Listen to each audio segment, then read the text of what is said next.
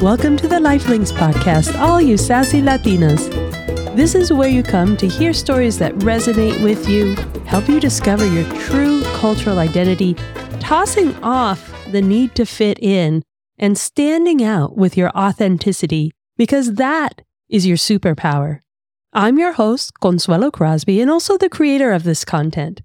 If there's anything you'd like to share, please reach out to us on our Instagram social media at Lifelinks, that's LNXX, or through our website at thelinks.com. Of course, come here for some love and chat sessions with our fab guests from the comunidad. Sit back, have your cafecito, maybe some vino, whatever you like. We are bringing the sisterhood to you. Hola, chicas. How's this summer treating you as we are in full swing of our Cancer season? So all you crabbies out there, are you getting your birthday love? Grateful to have you here with us every Wednesday, especially during this summer break, where we are bringing you highlights from last season's episodes to introduce them to our new listeners. So grateful to have you join the comunidad and give a refresh to our long-term subscribers because it has been a minute. But first, I want to give some love, some powerful energy from the comunidad to the people in the Northeast United States during this chaotic and horrific week of outrageous weather. It's really frightening what we see. I can only imagine what it might be like when it's your home. So I hope you are staying safe and offering a lot of compassion on behalf of the podcast listeners, hoping all of this subsides really quickly and calm comes in again to your life. And I know there are many more of you across the globe dealing with this outrageous weather and really frightening during a time which typically, summertime, we really rely on for being chill and relaxed and taking a break from all the daily grind. All of that intensity is what made me think of taking a break from it and providing you with that chill time. Because one of our past guests, that's exactly what she encourages.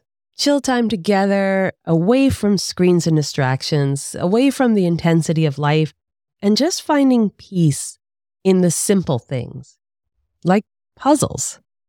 Yep, it's time to hear some highlights from Dawn Toledo Walsh, founder of Puzzle Culture, a jigsaw puzzle subscription box that sends enticing thematic boxes to your door filled with a gorgeous artist-crafted jigsaw puzzle and extra goodies.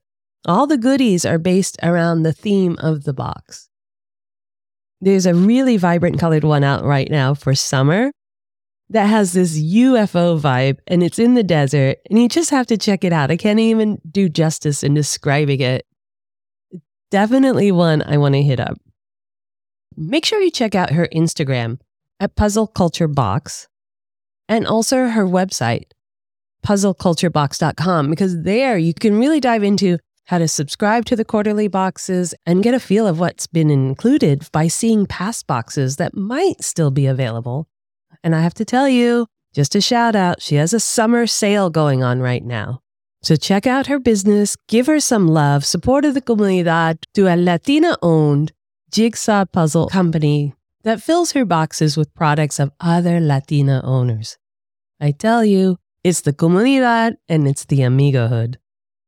So listen up. Here are some highlights from Dawn Toledo Walsh from her full episode 67, Building Your Joy Company, One Puzzle Piece at a Time. We had a great first chat, and you have a huge life experience for your life already. Let's dive in. Tell us a little bit of your cultural heritage and your upbringing. Sure. Both of my parents were Puerto Rican.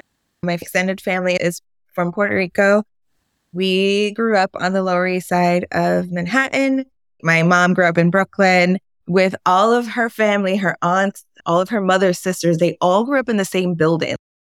So it's very interesting. She grew up with all her cousins and everybody around her.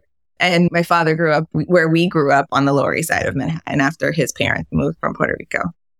So you were immersed in your culture then as a young person? Yes. As a very young child, yes. Like our grandparents were still here. I had a lot of cousins around, but then I would probably say, I think when I was around 6 or 7, a big chunk of the family moved back to Puerto Rico. Oh. So at that point, we became a very nuclear family as far as like family. But in the neighborhood, it was a very close, like tight-knit neighborhood. So there was definitely a lot of camaraderie with the neighbors and with our friends and, you know, all of the ladies in the building who would look out for us, the little ladies who would tell on us if we would do something. So typical. So typical. How many moms do you really need? Yeah, exactly. Well, so did you embrace your cultural identity? It wasn't a problem for you growing up? I think growing up, it wasn't something that I ever really thought about, right? Like it was just, this is normal every day. This is how we are. But I think now looking back, like one of the things that I regret the most was that we didn't learn Spanish. So I never spoke Spanish at home. So unfortunately, I am the Latina who doesn't speak Spanish. Yeah. Happens a lot. And disappointing. Yeah, it does. But also, like, I feel like in the 80s, you have to go to school and learn English. Like, you have to speak English. It wasn't as embraced and important to continue the language, I feel like, back then. It was, you have to be part of the American culture. So, yeah, unfortunately, I wish, like, now I look back and I'm like, oh, I wish I had learned how to speak Spanish. Because even now, like, if I try, there is this, like, shame. I feel like when I was like, oh, do you speak Spanish? I'm like, no. But that's important to share. It's important to get that narrative out that very recently in a young person's life, it was not okay to be speaking Spanish here in the US. As close as the 80s, it was not encouraged to live your culture out loud. It was not encouraged to carry out traditions to boisterously be Latina. Yeah. Was there a time in your life when you did feel a bias? The weird thing is I didn't feel it until like I started working in the corporate world where it was like, okay, wait, I don't fit that norm of the professional looking person. Making sure that I'm dressing the right way. Is my hair the right way? I was in retail, corporate retail for most of my career. And there's definitely the pressure to look the part. And once you start making a little bit of money, you can buy the clothes. So I'm buying the jackets and the slacks and the button-down shirts, which button-down shirts never fit. But the hair was always felt unprofessional to me for me to have big curly hair. I'm not going in with my curly hair. I'm going to straighten my hair every day. So I was always straightening and pulling it back because it just didn't feel like that was professional looking, even though I know now that that's just not the right way to think. But, you know, I was young and I was trying to climb the ladder and this is what I saw everybody else looking like. Did you feel like, what's the point in trying to move up the ladder if there's no me up there? Or I was never, I'm going to stop trying. I was definitely going to keep trying no matter what. I think as I continued and progressed in my career, it was nice to see that I could continue moving up, even though there were definitely blocks along the way. Yeah. But it also helped me to sort of be like, okay, I can do this and I can help somebody else come up from behind me in this way as well. And hope. And as time went on, you were starting to see more women, right? Talking about starting your own company and being in charge, tell us about your exciting new venture. Yes. Right at the beginning of the pandemic, which kind of upended everyone's lives, right? I think it's just everyone. The company that I was working for went bankrupt. And so I lost my role there, which at that point I was the VP of my division. Awesome. Which was fantastic. Yeah, congratulations. And for me to have a VP title before 40, I was very excited. Louder for the people in the back. VP title before 40. Yes. Go girl. Huge accomplishment, right? That was amazing. Huge. But then they went bankrupt. And I was left in the lurch during a pandemic when nobody was hiring anybody. And I think I just took a moment to just take stock. What is it that I wanted to do? Was this even still the right path? Working in the industry for so long, is it what I want? Do I want to go back out there and try to find another job like this? I just took a step and I was like, you know what? I want to do something different. I've had this in my brain to have my own company, to start my own business. I went through like a few different iterations over many years of, should I start something? No, it's not the right time. So I started a business in the middle of the pandemic, like, 'cause that was the right time. So I decided to follow a passion of mine, which is my hobby of doing puzzles. So I'm a huge jigsaw puzzle fan. Nice. I'm a huge puzzle fan in general. Like I do math, logic, like all those kinds of fun things, escape rooms, like all that stuff, right? But jigsaw puzzles that's my meditation. That's my solo. I can sit here and just be screen free, no craziness. I'm just going to concentrate on my puzzle and just do it. And it's so relaxing. And so a big part of what I'm doing with my puzzles is I'm using independent artists for all of the artwork. That's always been a passion of mine, is art and independent artists and supporting them. So it's definitely something that I wanted to incorporate into this. So I licensed the artwork from them. Sometimes it's been original artwork that they've made just for me for the puzzle. And sometimes it's artwork that's already existing that they have available to license that I can use. And then I create a theme around that artwork and I curate gifts to go into the subscription box. So you get a whole like experience around that theme of the artwork. Do you have a theme that you could share and explain further? Sure. So my October box was Latina heritage, and I had artwork from a Hispanic artist from Brooklyn. So the whole box was art and products from Hispanic-owned businesses. So I had a adobo in there. I had plantain chips in there. I had a nicho frame sticker, and you're like, you use the nicho frames for Dia de los Muertos. So one of those stickers, and then her artwork on the puzzle, and it was beautiful. In what you're doing now in the puzzle industry, is there representation in diverse cultures? I think it's starting. The puzzle brands have been dominated by a few, right? There's the Ravensburger, there's the Cobble Hill, like there's a few, and those are all very white male owned businesses. But I think recently there's been a much bigger influx of indie brands.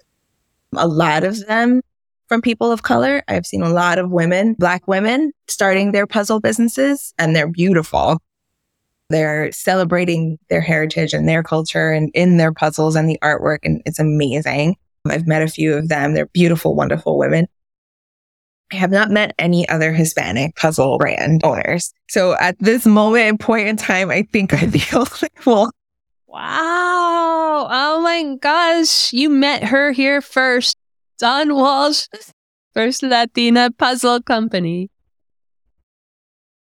Well, you touched on something because you love math, you love figuring puzzles out, but you also have a very creative sense. You have the love of art. Do you have a side that maybe gets more attention, you think, that you love a little bit more? I think my analytical side definitely gets more love from me. I'm a very logical person. I don't know how much of that is from my upbringing as well. I'm a planner. I'm a controlling, I need the solution-based outcomes. I need to know, I'm going to take these steps. I think a lot of that is just from having a little bit of a turbulent teenagehood after my father passed away and just kind of having to go it alone at that point. And so it became a very much I have to figure things out and manage. Is that something you would share for the next generation coming forward? Because they might hit a barrier still. There's still barriers. There's still cultural barriers. There's still systemic barriers. So from a barrier perspective, I think we all just have to keep pushing it, right? We just have to keep at it. Finding your network, finding your group. As an entrepreneur, it's been so great finding other people in my boat. Just finding those other entrepreneurs, female entrepreneurs especially, and learning from each other. There's a lot of groups out there, even from a career path point of view, and just finding a group of other Latinas to talk to and just sharing our experiences as Latinas, even coming onto your podcast. I think it's just listening to your podcast and hearing the other women that have been on. It's empowering to just hear other stories and just listen to other people. I think there's so much that we can get from opening ourselves up to those kinds of things. Say, oh, wait, she's talking about something that I've been feeling. You're like, oh my gosh, yeah, not just me. Definitely, you are not alone, amiga. And that is why we do this podcast. We are just one more source of comunidad that is here to listen and support you in all the areas of your amazing life that you passionately want to live out loud. You can find Dawn and reach out to her to learn more about her company on her Instagram at Donnie230 and the company Instagram at Puzzle Culture Box. Check out her whole selection and opportunity to grab some great deals during her summer sale on her website at puzzleculturebox.com. And as the site says, put some pieces together and share the love. Basically, that is your mantra for life. Put some pieces together, ladies, and share some love. Listen to her full episode 67, Building a Joy Company One Puzzle Piece at a Time, for the full conversation and laughter and the inside details of Dawn Toledo Walsh. And just to bring it back around, a little love towards myself, we have a shout out for the podcast. It is our 2-year anniversary this Friday. Friday, July 14th, Bastille Day. We are doing all the love. Without your listeners, without the amigas joining us to be on the podcast, we would not have made it this far. We are here for you. We want to support you. We want your story to be heard, and we want you to feel seen, confident, and loved. And that is why we put this out here. And with 2 years in, we are not stopping anytime soon. Because like I've said over and over, I cannot get to enough people to feel like I've even shared a whisper of what all you amazing amigas are doing out there. What you've been through, what you passionately go after, and where you find your self-worth and your self-value and bring it out loud and proud, embracing your cultural identity and living it all in one life. So next week will be our last summer highlight before we dive into season 5. So season 5 is going to come right at you, barreling out as episode 100. I tell you, the universe works in funny ways, right? Season 5 starting off with episode 100 in just a couple weeks. Again, wishing you peace and calm and safety during a time that should be frivolous. And we are here for you always. And we hope you reach out and join in the conversation. Step into your truth, ladies. Ciao. Really appreciate the time you take to rate and review the podcast. Get the backstory and what you've heard here today and reach out to us at thelinks.com. That's LNXX. Because it's about time, it's about us. Stay in the groove on our social media at Lifelinks and get ready to make your move, ladies. Viva!